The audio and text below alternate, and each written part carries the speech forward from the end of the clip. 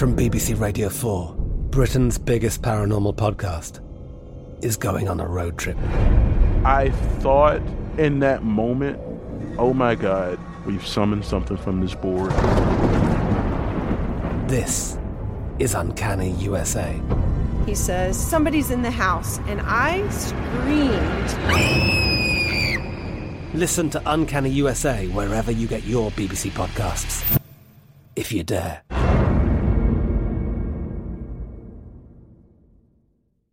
Xfinity has free premium networks for everyone this month, no matter what kind of entertainment you love. Addicted to true crime? Catch killer cases and more spine-tingling shows on A&E Crime Central. Crave adventure? Explore Asian action movies on Hi-Ya. Searching for something extreme? Check out skating, snowboarding, and more on Fuel TV Plus, the global home of action sports. And find crowd-pleasing bops on iHeartRadio's Hit Nation playlist. There's new free shows and movies to love every week. Say free this week in your Xfinity voice remote.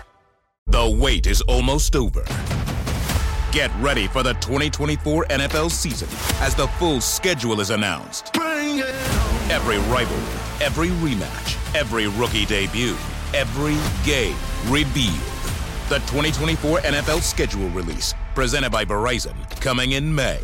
Live on NFL Network, ESPN2, and streaming on NFL Plus. Terms and conditions apply to NFL Plus. Visit NFL.com/schedule release to learn more. Ridiculous News is a production of iHeartRadio and Cool Cool Cool Audio. With amazing and crazy topics to pick and to choose, you are now tuned in to Ridiculous News with interesting views on breaking the rules of broadcasting and all sorts of wild reports to keep us laughing. With funny, off-brand, upbeat journalism, the strange and unusual stories of what we give them. When it's all about ridiculous news everywhere, we talking about ridiculous news over here. Hey everyone, welcome to Ridiculous News. Not your average news show. We cover stuff you didn't realize was news, from the wild and funny to the deep and hidden to the absolutely ridiculous. I'm Bill Worley, an Atlanta-based filmmaker and comedian, and I support a woman's right to choose her body, her choice. I'm right there with you, Bill. I'm Mark Kendall. I'm an Atlanta-based comedian and kind of random, but hey, did you know that according to Smithsonian Magazine, an octopus has 3 hearts? Well, what? They do. I was looking up random facts about octopi or octopus, and that's a fact. So that's amazing. Yeah. So y'all, today is a weekly Roundup episode where we'll be discussing headlines that caught our eye. And also, we're very, very fortunate today because we are joined by our very special guest, Annalise Kaylor. So Annalise is an Atlanta-based documentary photojournalist and artist whose work has appeared in The New Yorker, The Washington Post, and The Financial Times, and on NBC, PBS, CNN, and dozens more. She's an Audubon master birder and master naturalist, meaning you'll usually find her hanging out with black bears and birds more often than you will with people. So with that, Annalise, welcome. Thank you so much for being here. Thank you. I'm excited to be here, y'all. Yeah. One of the reasons we wanted you here today, Annalise, is because we're going to be talking a lot about the Supreme Court leak, and it's a very, very important thing, and we wanted to talk about it as eloquently as we can, but also pass the mic a bit to you. And we also have a special guest, Ufot, who's the CEO of New Georgia Project, who will give her thoughts and opinions later in the episode as well. So thank you so much for joining with us. And, beyond all the places where you named where your work has been, there's also Last Week Tonight with John Oliver. You had a photo in that one time, and I remember that was really, really cool. That is so cool. That is awesome. Yeah. I mean, it was one of my photos of former President Trump, and we didn't expect to see, I didn't expect to see it there. I was like, wait a minute, that's my photo. Yeah. Always nice when you get to a momentary glance on John Oliver that you weren't expecting. That's awesome. So we love to start things off when we have a guest with a segment we call Giving Them Their Flowers. So Annalise, this is basically just a time where Bill and I will give you a compliment. So Annalise, what I wanted to say about you is first of all, you're such an accomplished, talented artist in so many different mediums. And something that I really appreciate just from spending time with you is you really understand the artist and the worth of their art. And so I think from hanging out with you, you were one of the first people that really, from watching you, I learned my work, my art has value, and I need to remember that because other people might not. And you've been so helpful with my artistic journey in learning that and understanding that. And so I really thank you for that. Oh, well, thanks, Mark. That's very kind. Yes. Yes, and Annalise is a woman I love. I've known her for over 10 years. She's helped me to become a better person throughout that time. We lived together. We were married. We've been through a lot of amazing things, and that journey ended. But I think I'm so wonderfully grateful for all the wonderful, amazing influences you have. You made me a much better person, and I'm excited to have you on because I always have valued your opinion, and I know your story about this particular topic is so powerful and very authentic and honest, and I think important for people to hear. And of course, your voice normally is that way as well. So I'm excited to have you on. Please feel free to jump in during this ridiculous news nibbles segment wherever you want. And this episode, to what we're saying, is a little different. We're going to talk about some silly stuff, but also this is a serious topic. I mean, this is talking about taking our country back 50 years if this potential decision goes through. So one of the things we want to talk about was, what is Roe v. Wade, Mark? Yeah, so there's a New York Times article with some quick facts about Roe v. Wade, so I just kind of pulled some of these. And so this is by no means like comprehensive, but just some quick facts that I was just going to share from the article just to kind of like set the stage as we continue to talk about it. So one fact is when was Roe v. Wade decided? So the 7-2 ruling was announced on January 22nd, 1973. Justice Harry A. Blackmun, a modest Midwestern Republican and a defender of the right to abortion, wrote the majority opinion. A Republican wrote the majority opinion. That's wild. Yeah. And you might ask, what the case was about. So in short, it's a landmark Supreme Court decision that established a constitutional right to abortion. The ruling struck down laws in many states that had barred abortion, declaring that they could not ban the procedure before the point at which a fetus can survive outside of the womb. That point, known as fetal viability, was around 28 weeks when Roe was decided. Today, because of improvements in medicine, most experts now estimate fetal viability to be about 23 or 24 weeks. The next quick fact is, what led to the landmark case. So in 1970, a woman in Texas named Norma McCorvey was 5 months pregnant with her third child and wanted to have an abortion. Two Dallas lawyers, Sarah Weddington and Linda Coffey, represented her in challenging the state's prohibition on abortions, except to save a mother's life. So then one last bit of facts I'll share is who are Roe and Wade? Jane Roe was a pseudonym for Miss McCorvey, who was 22 when her case was filed. She later spoke out against abortion. But in a documentary in 2020, Ms. McCorvey said she had done so only because she was paid for her advocacy. She died in 2017 at 69. And then Wade... It's wild someone paid her to speak out against it. Wade refers to the defendant, Harry Wade, who was the district attorney in Dallas County, Texas at the time. Mr. Wade died in 2001 at 86. So again, not completely comprehensive, but just a couple facts, to share about that decision. Right, yeah, I didn't realize that Roe was a pseudonym. When I was going through all this stuff, so that's an interesting thing to know.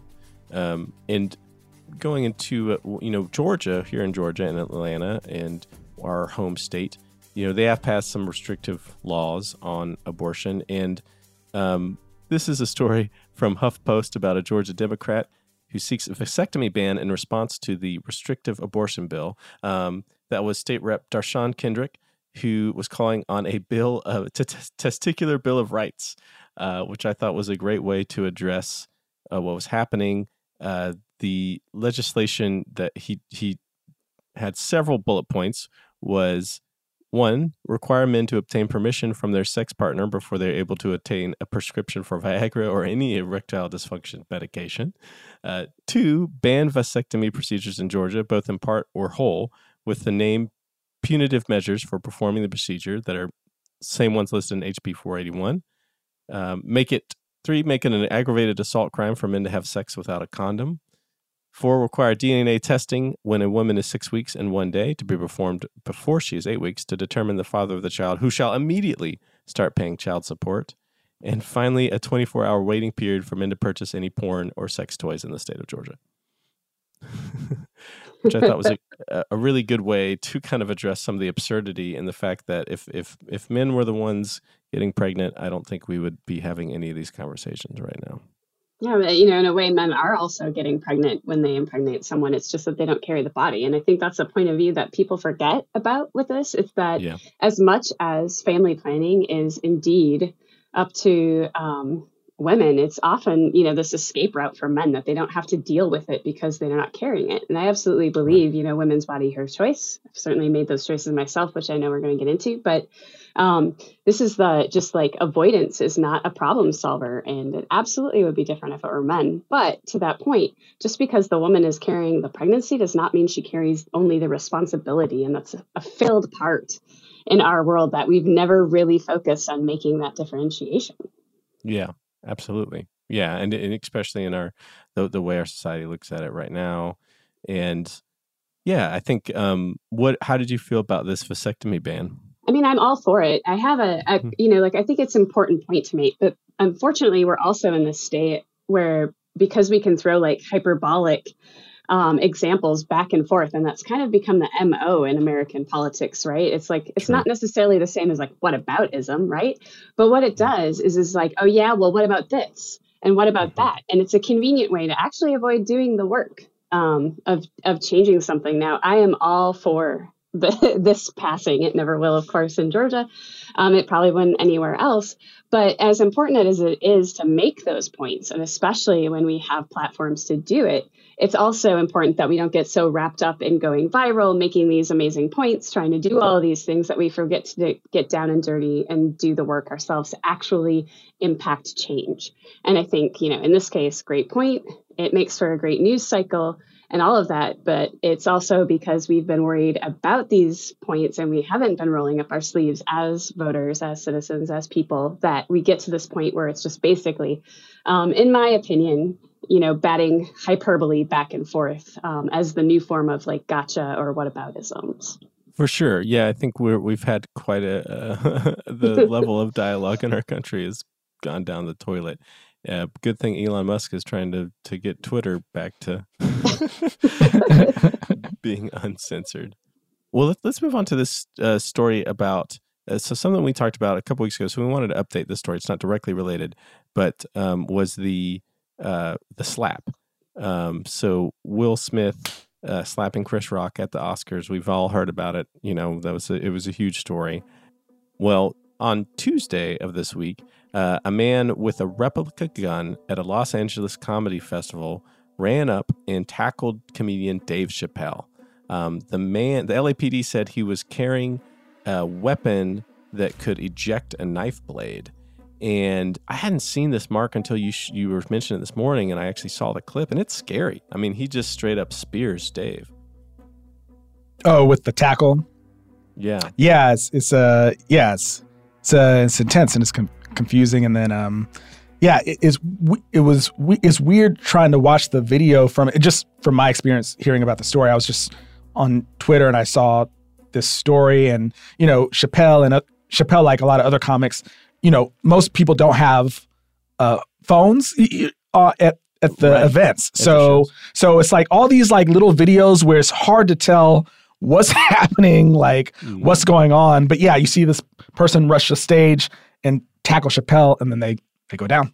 So it's just like, what? So. Yeah, you're like, what? Well, yeah, because when I saw Chappelle, and Annalise, you were there, we had to put our phones into special cases. I forget what those cases are. I think it's like a Yonder pouch or something. Yonder pouch, Yonder pouch. And yeah, so does that mean someone got around the Yonder and they were filming? Is that what that means? So I was just at a different comedy show. I went to see Hannah Gadsby this last weekend. We had to put our phones in Yonder pouches. And I was by myself at the show, and I sat down next to these like two ladies who are maybe like 20 years older than me. And they were out for like their, girls' night out, and they had never experienced the Yonder pouch before. And the one lady was like, but I've got my Apple Watch. And if I really wanted to do something, I could record this whole show with my Apple Watch.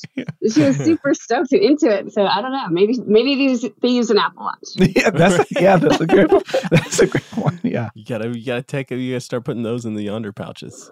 Mm-hmm. That's wild. I mean, we had this thing happen just on Tuesday with Dave.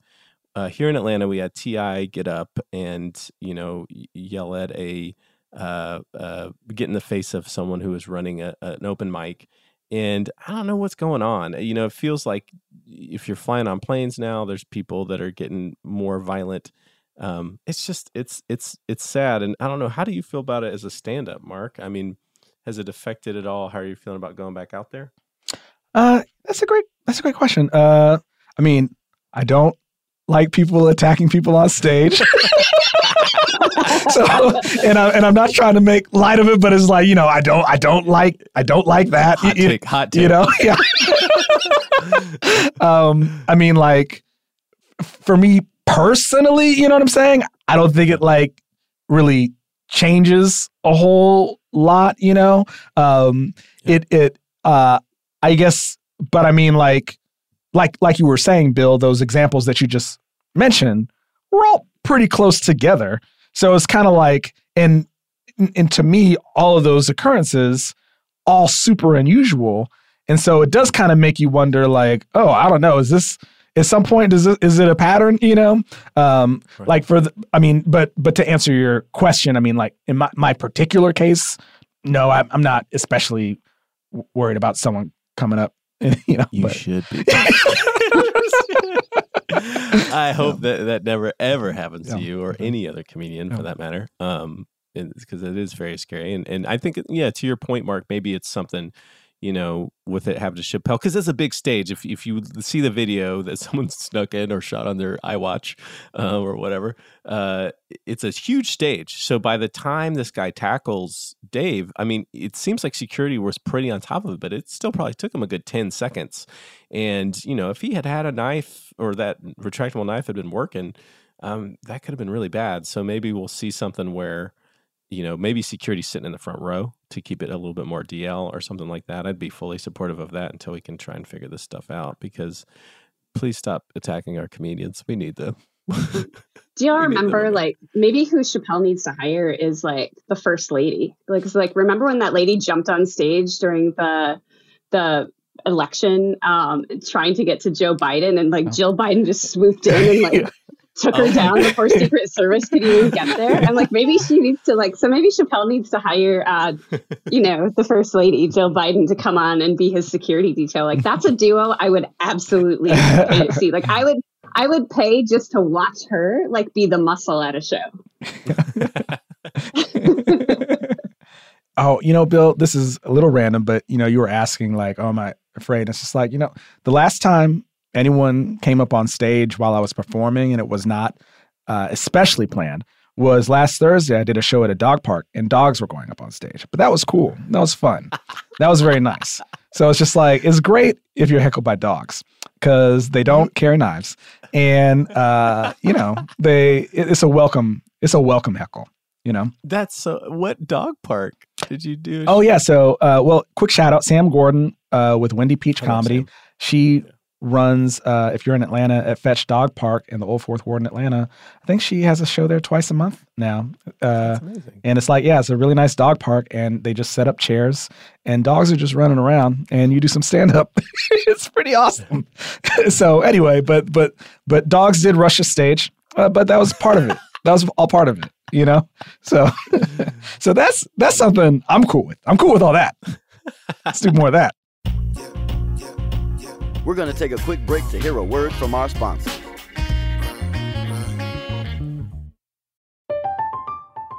I'm Katya Adler, host of The Global Story. Over the last 25 years, I've covered conflicts in the Middle East, political and economic crises in Europe, drug cartels in Mexico. Now I'm covering the stories behind the news all over the world in conversation with those who break it. Join me Monday to Friday to find out what's happening, why, and what it all means. Follow The Global Story from the BBC wherever you listen to podcasts. Xfinity has free premium networks for everyone this month, no matter what kind of entertainment you love. Addicted to true crime? Catch killer cases and more spine-tingling shows on A&E Crime Central. Crave adventure? Explore Asian action movies on Hi-Ya. Searching for something extreme? Check out skating, snowboarding, and more on Fuel TV Plus, the global home of action sports. And find crowd-pleasing bops on iHeartRadio's Hit Nation playlist. There's new free shows and movies to love every week. Say free this week in your Xfinity voice remote. The wait is almost over. Get ready for the 2024 NFL season as the full schedule is announced. Every rivalry, every rematch, every rookie debut, every game revealed.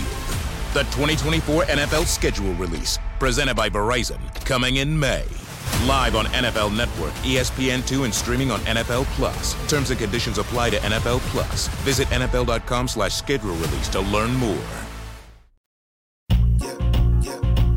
With amazing and crazy topics to pick and to choose, you are now tuned in to Ridiculous News. Okay, so now we're going to hear from Nsé Ufot. Nsé is the Chief Executive Officer of the New Georgia Project and its affiliate, New Georgia Project Action Fund. She has dedicated her life and career to working on civil, human, and workers' rights issues and leads two organizations whose complementary aim is to strengthen Georgia's democracy. And so we were fortunate enough to get a chance to talk with her and ask her about Roe v. Wade. What do I know about Dobbs versus Jackson is that, again, the pale male stale cartel is on fire. They don't take any days off.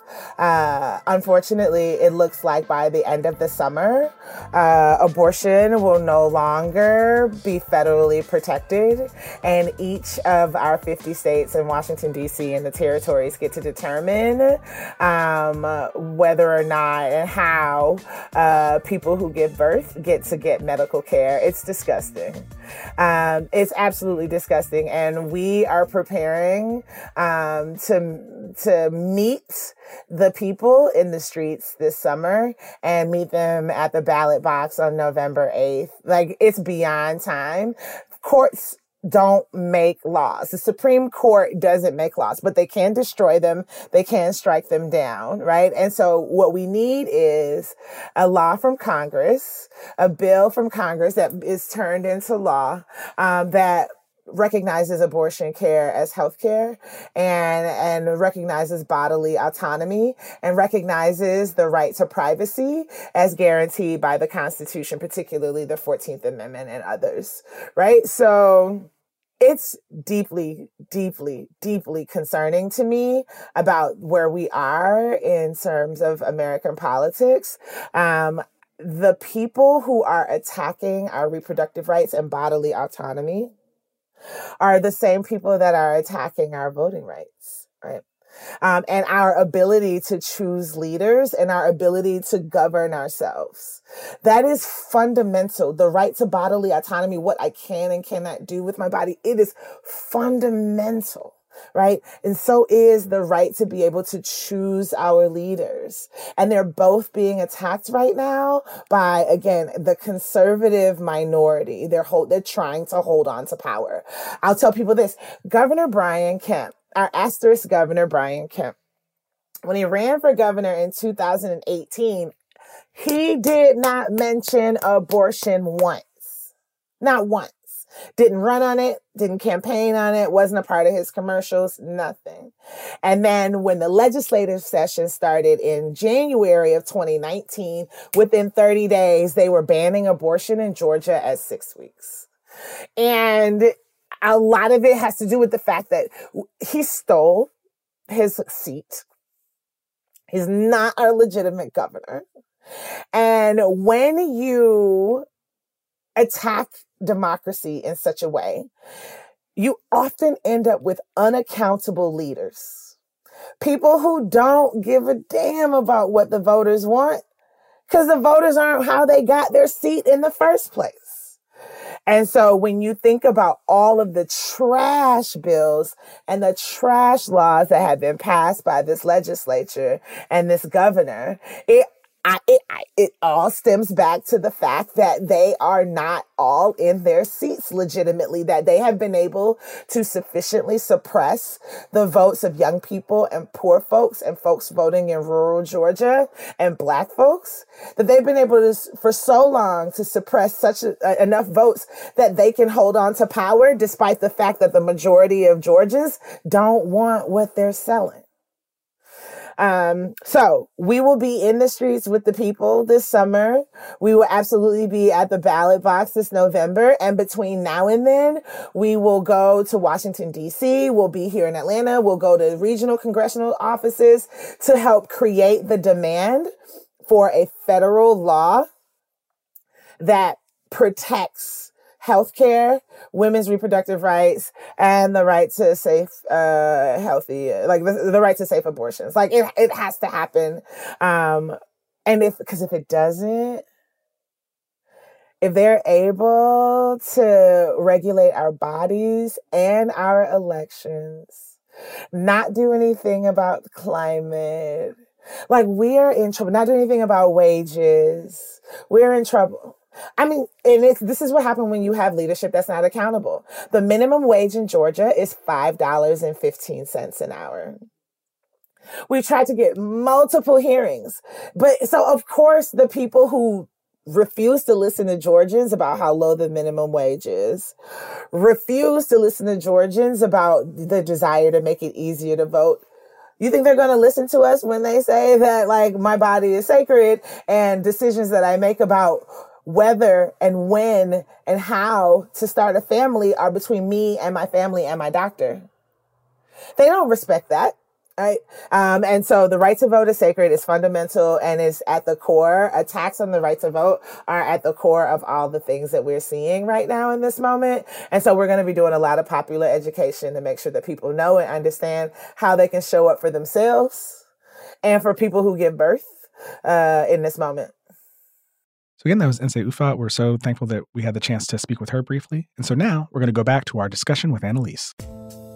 Beyond all the facts and figures that you're hearing, I'm sure, in the news and all of the different sides of this debate, I think what's always super important is hearing the personal stories behind the numbers and who this stuff is going to affect directly. So really fortunate to have Annalise here to share her story about her abortion and how it actually saved her life. I think everybody knows somebody who's had an abortion. It's just they might not know they know somebody who's had an abortion. Right.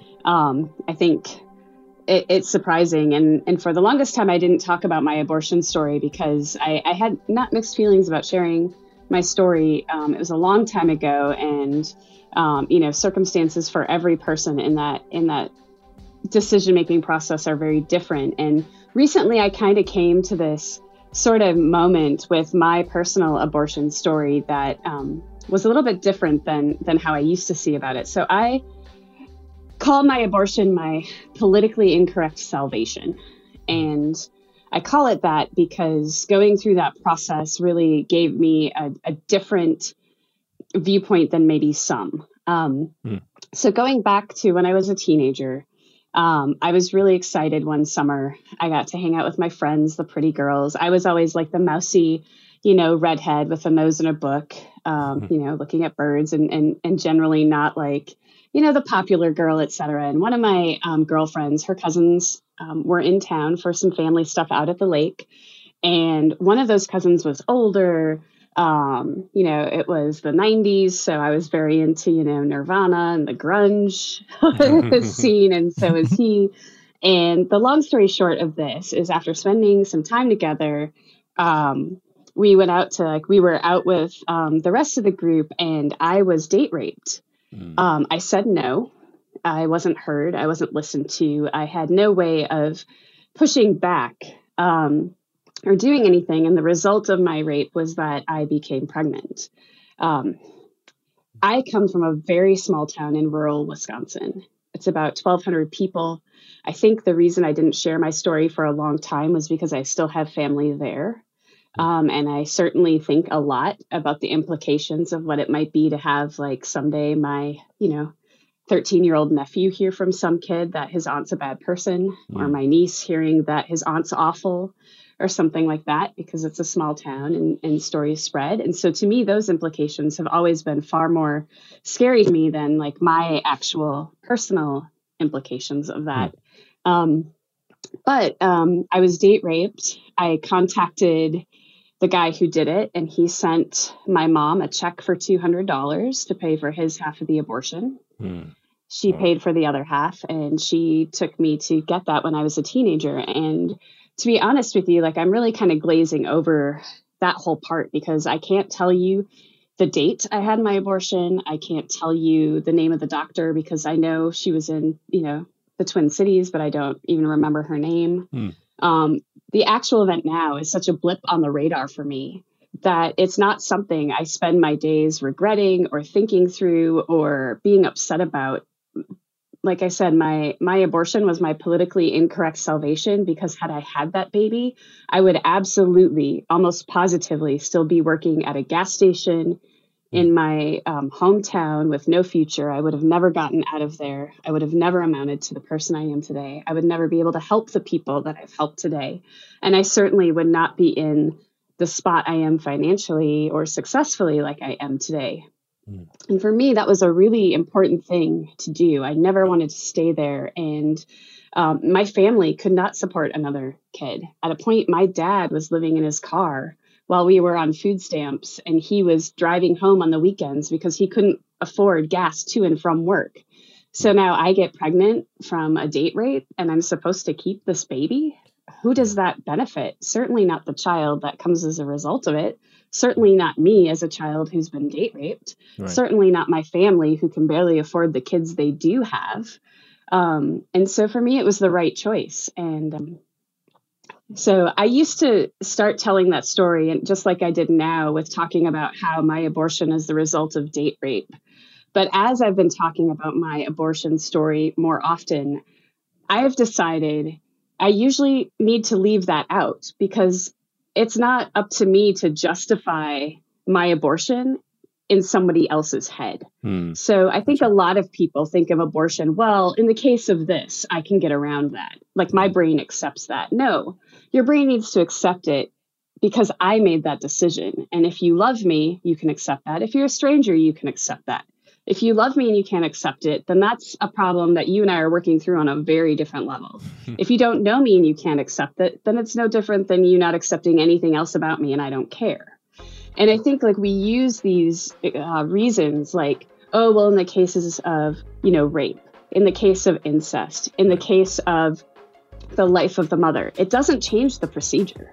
It doesn't change the outcome. And absolutely, we should be concerned with those things happening to begin with. But we should not only be concerned about date rape because of abortion, or incest because of abortion, or any of those things because of an abortion. So when we attach these very, very charged and complicated, awful things to abortion, we can somehow wrap our mind around it being okay that a woman decides not to carry through a pregnancy as a result of those things.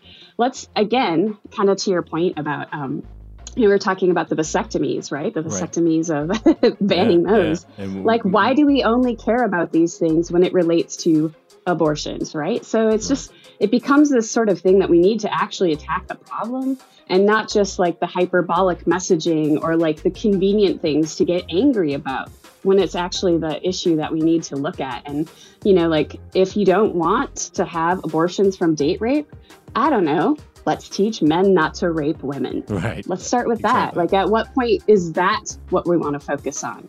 If you want to deal with some of these problems, you have to stop scapegoating the resulting issue at hand and start actually dealing with the problem that gets to the symptom of the problem.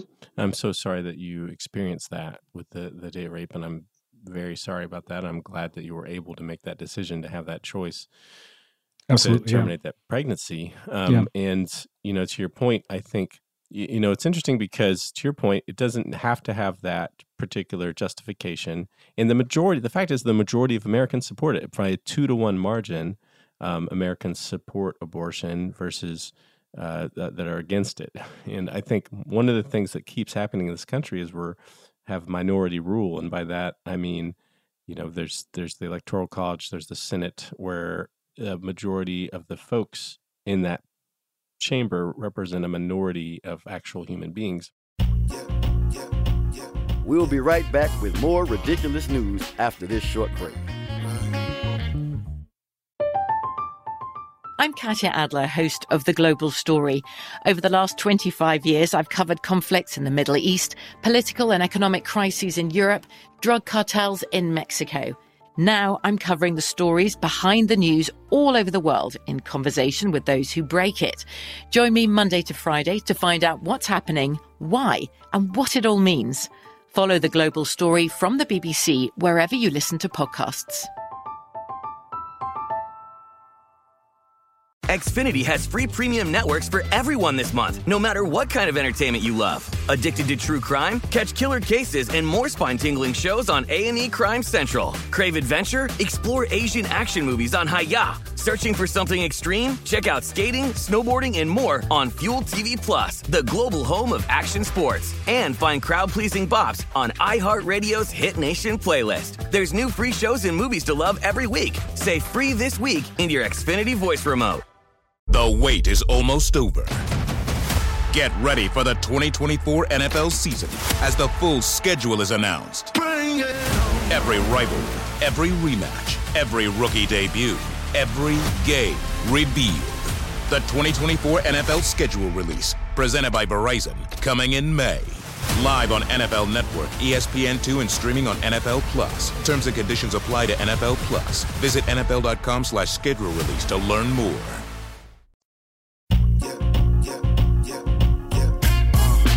Get it confused. You are now tuned in to Ridiculous News.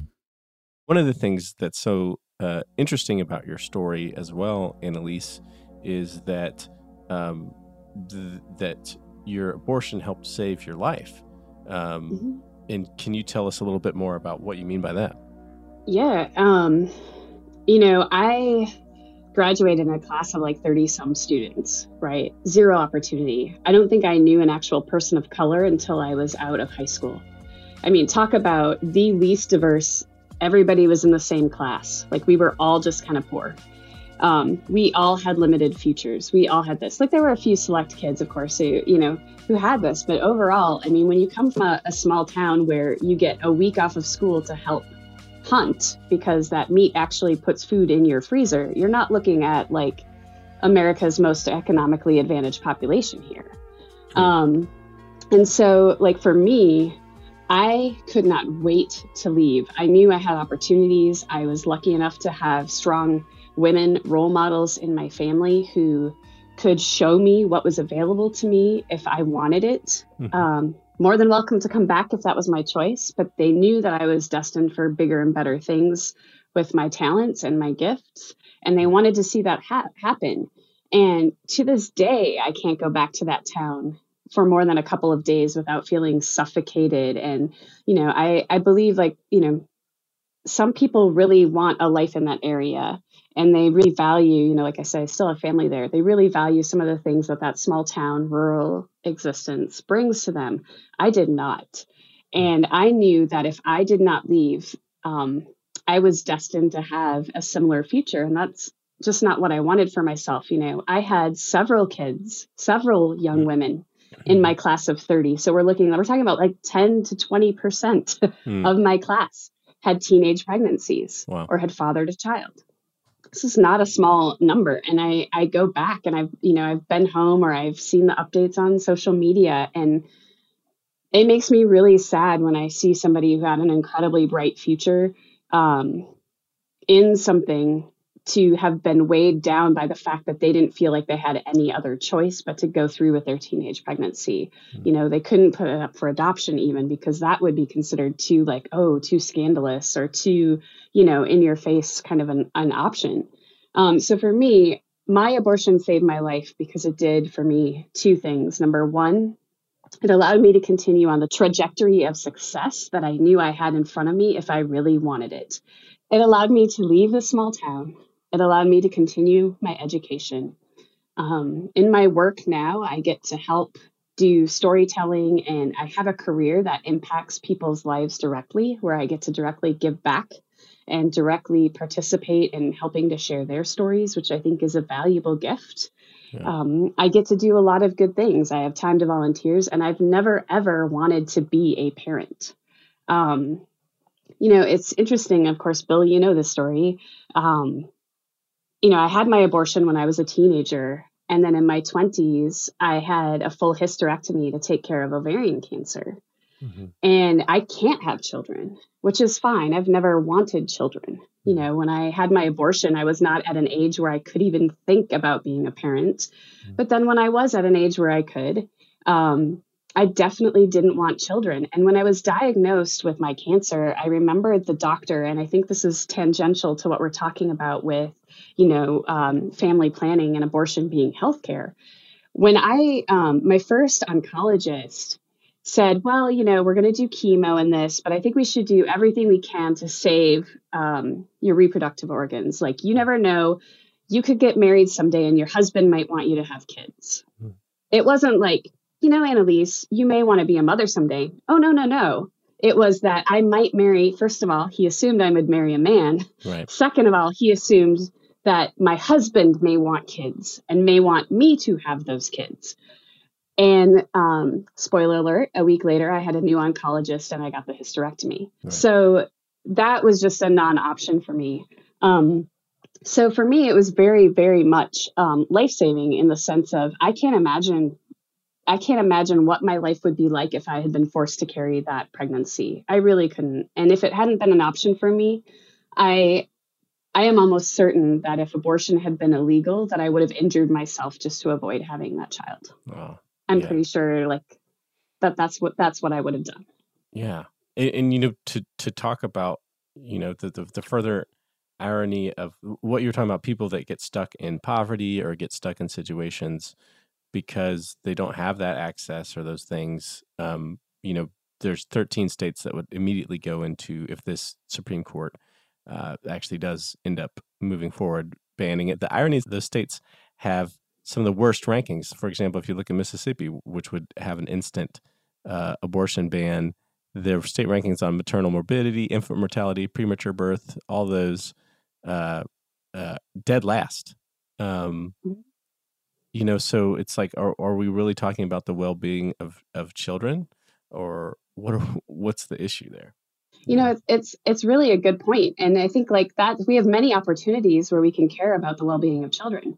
We need better healthcare in our country. We need better everything. I recently finished a book, and I can't recommend it enough to people who are looking for a really good book with some different perspectives. It's called The Nordic Theory of Everything.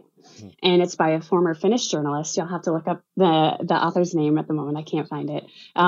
But essentially, one of her arguments that she talks about, especially around like child development, education, healthcare, et cetera. But she talks a lot about this weird dependence issue that Americans have. Now, she's, from Finland. She married an American journalist. She's a naturalized citizen here in the U.S. now. But she talked a lot about how like we have this notion that somehow if we rely on the government for things like healthcare, or we have these, we make school overly complicated, and all of these other things, that somehow we're creating a dependence that we are afraid of. But we really put this dependence on everything else. Like I'm dependent upon an employer for healthcare. So there's a dependency. I can't leave my job if I wanted to, because then I'd have to figure out how to get healthcare. I can't be an entrepreneur if I want to, because if I leave my job, I can't afford healthcare, right? And she talks a lot about like school choice and some of these other things that impact people. And I think like a lot of people would be very surprised to read about how other countries, especially other countries in Western cultures, handle these kind of challenges, and really see that it's not just that we have states like Mississippi that are, at the bottom of the barrel for everything where they want to ban abortion. It's that the U.S. is really at the bottom of the barrel for many of developed countries in how we handle so many of the issues that impact quality of life for its citizens. And I think like the other big takeaway from that is, if people really wanted to help, we would see that in other avenues. It's not like we're running out here with a great mental health plan for others. And it's not like churches are doing all of this incredible outreach to help the poor, to help the needy, to help this. It's very, very, very convenient to choose a category of people who have no voice, like a fetus, and decide to put words into their mouths and to scapegoat them. If you wanted to really be pro-life, if you wanted to really attack all of these issues that fundamentally lead to reasons that women choose to have abortion, whether it's poverty, like in my case, poverty and lack of opportunity and potential to get out of that situation, whether it's date rape, whether it's incest, whether it's domestic abuse, whether it's any number of these things, all of these things can be addressed at levels far above that of a fetus. And yet, how convenient is it to address it at a level where there isn't technically another side to consider when you think about it? It's not like there's an opinion in her voice. So it becomes a very easy scapegoat to just start caring about something that doesn't really have any sort of, legitimacy to it to begin with. Absolutely. And, this is why we had you on. We really appreciate all the thoughts and the what you're talking about. It's super important. And we wanted to kind of pass the mic because I think, even though to your point, Annalise, this affects men just, as well. I don't want to say it doesn't, but I think for you to share that story, and thank you so much for doing that and for you to share these points. Yeah, I think there's one other thing I just want to throw out there in case it's helpful to consider for the show. Sure. And that is, a lot of these restrictive abortion bans that we're seeing now, that we have been seeing for the last few years, this is not a surprise to any woman or anyone who's been paying attention that this was coming. This has been coming for a while, right? Yeah, absolutely. And the thing is that this is just the start. A lot of people are saying, whoa, we're sliding back 50 years. Absolutely, we are in this. But, it wasn't that long ago that I, as a woman, would not have been able to have a bank account without permission of a husband. Right. Like, that was happening still, like charge cards in the 90s. Couldn't get one unless you had permission of your husband. It's not like this is a recent development. And it's certainly not that, women haven't been feeling some of these things for years. But, this is where it's starting. And you'll see, if you look at the other things that are going on that are in this similar line to abortion, it's things like, well, what birth control is now going to be acceptable? Right. What other things are going to be acceptable? What other things that were, quote, set precedent? Brown versus education. That set precedent too. Should we get rid of that? Right. That was just as set as Roe. So all of these things categorically are big issues. And when you see something like the Supreme Court reversing a landmark case like this is like, if there is not a call to action at this point and you ignore it at this point, this is just the starting point, in my opinion. We've got a whole lot more to worry about coming down the pike with something like this than just abortion, if you will. Like, there's a whole lot of other decisions that are being made at the state level. In a case like this, should the Supreme Court come out against this case, which they will, we know this. So if the ruling does in fact reverse Roe versus Wade, what else can be reversed? Because now there's a precedent for reversing landmark decisions. Right. Now there's a precedent for saying, bye Brown versus the Board of Education, bye Obergefell and gay marriage, goodbye to all of these things. So there's a whole lot more on the chopping block with this than only abortion access and the state's rights to decide what they can and cannot ban. Yeah. So it's not that this is just the big peak of it. This is just the beginning of the slope. Right. And, the thing is, by making abortion illegal, you don't stop abortion. By making gay marriage illegal, you don't stop people from loving each other. It wasn't too long ago when interracial marriage was illegal, and that, before interracial marriage was legal, people of different colors could love each other. So the other thing is there's an insanity. The drug war is another good example of a prohibition, is a good example of, you saying something is illegal doesn't stop it. It just hurts people. And a lot of these people that are going to need these abortions are going to, either be having to drive a long distance or doing it in a very way that is going to end up killing women. And that's another thing that I think is always so tough to deal with, is the fact that, you can roll back the clock, but you can't change the reality. And you think that we would have learned that at this point if you look at history, but unfortunately we haven't. As a photojournalist, I had the pleasure one day of spending the day with Supreme Court Justice Sonia Sotomayor. And in doing that, having some meaningful discussions with her, I had a really, I guess you could say, like, courtside seat to hearing some of the details she talks about with her work as a Supreme Court Justice. Absolutely the highlight of my career.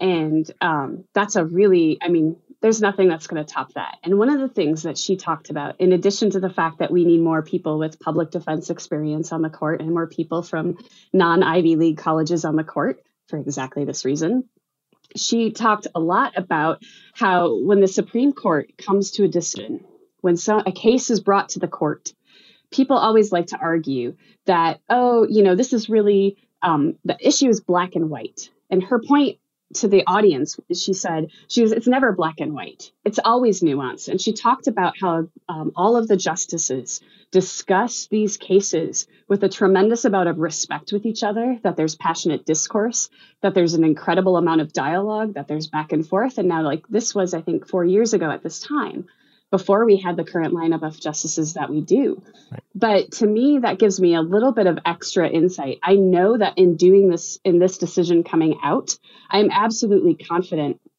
that Justice Sotomayor, Justice Kagan, the more liberal justices on the court, like hearing her talk about that, I absolutely know that they put forth 110% of whatever of the nuanced argument they could come up with from the legal point of view was. In that part, I take a little bit of solace. I know that we have other avenues for approaching this. I've heard crazy things like the Church of Satan is going to now sue because it's against their religious beliefs to not have abortion rights. Right. There's like these new things that will probably make their way onto a Ridiculous News podcast in the future. But I think like having that insight into the fact that she really said, a lot of people, just think that these things just happen in a vacuum, that they write their opinions in a vacuum without any actual passionate discourse. And that's categorically false. And B, she encouraged people to read their opinions from start to finish. And after she told me that, after she said, like, nobody ever reads our opinions, they just take glean the information from the news, but encourage people who are listening to actually sit down and read the opinion. The rule of law is extraordinarily nuanced. It's extraordinarily complicated, just as complicated as any of the social issues any one of us faces in our day-to-day time. But I think what's really important about that is it gives you an insight into exactly what was discussed and exactly where the possibilities lie in the future. And that's what gives me some hope in this case. Well, excellent. Well, I think that's a wonderful place with that hope to leave it and to have folks think about that and read those and also focus on voting. I want to always say vote. If you're unhappy with how things are going, vote. Please be a voter. On that note, like, vote locally. Yes. There are people, like, that is a big one. You want different judges on the court? Biden just doubled the number of women of color, judges of color on the federal bench this year. You want to get people you have to start locally. And I think that's like the big missed opportunity. You want to change our judicial system. You want to change the rule of law. You want to do that. You have to, there's no excuse to not vote locally, and especially like look at and see who's on the ballot. Because it's really interesting when you start seeing who's on your local ballot. But if you want people who are eventually representative of you and your belief system, if you're, it's not just enough to show up every 4 years or occasionally, if it's a hot race, you have to show up every day. And that means advocating for your local elections every single time, no matter where you live. You have to vote there first. Well, let's leave with that. And a thing we like to call the spring of inspiring inspirations. Thank you so much, Annalise. That's we love having you on because of all your brilliance and sharing your thoughts. And this segment is something Mark and I like to do just to kind of leave folks with a little bit of positivity here at the end, which you already kind of did. But Mark, do you want to read our great quote for this week? Bill, for today's Spring of Inspiring Inspirations, the quote is, "Be the light that helps others see. It is what gives life its deepest significance." And that is from Roy T. Bennett. And Annalise, thank you so much for joining us today. We really appreciate it. Where can folks find you if they want to look you up? Well, I do have my website at annalisekaylor.com. The same for my Instagram, which is woefully neglected. Or you can just find me out in the woods with the black bears and the birds, where I'm most comfortable. So one of those places. Keep an eye out for a redhead with a long lens, taking some photos. And as always, thank you so much for tuning into Ridiculous News. We're thinking about y'all. We know this is a tough time for everybody. So thank you so much for spending your time with us. We know you got a lot of options. We really genuinely appreciate it. Absolutely. Thank you so much. And, follow Annalise. Also follow Ense, who you heard from earlier. Right. As well. Thanks so much, Ense, for joining. As well as New Georgia Project as well. And hey, you can stay in touch with us too. So you can email us at ridiculousnews@iheartmedia.com. You can also follow us at Ridiculous News on Facebook and IG. And be sure to check out our comedy videos as well at Mark Kendall Comedy on IG, TikTok, and Facebook, as well as at Kendall Comedy on Twitter.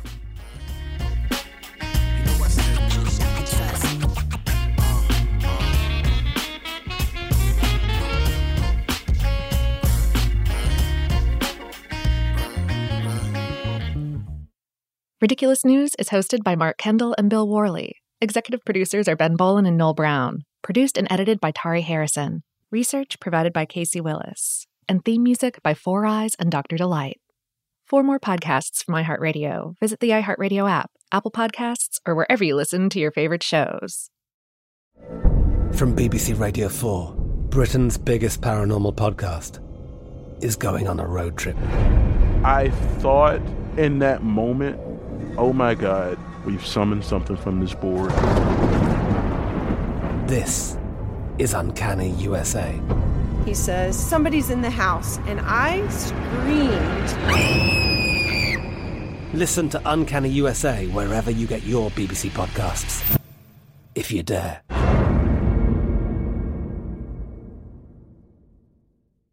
Xfinity has free premium networks for everyone this month, no matter what kind of entertainment you love. Addicted to true crime? Catch killer cases and more spine-tingling shows on A&E Crime Central. Crave adventure? Explore Asian action movies on Hi-YAH. Searching for something extreme? Check out skating, snowboarding, and more on Fuel TV Plus, the global home of action sports. And find crowd-pleasing bops on iHeartRadio's Hit Nation playlist. There's new free shows and movies to love every week. Say free this week in your Xfinity voice remote. The wait is almost over. Get ready for the 2024 NFL season as the full schedule is announced. Bring it on. Every rivalry, every rematch, every rookie debut, every game revealed. The 2024 NFL schedule release, presented by Verizon, coming in May. Live on NFL Network, ESPN2, and streaming on NFL Plus. Terms and conditions apply to NFL Plus. Visit NFL.com/schedule release to learn more.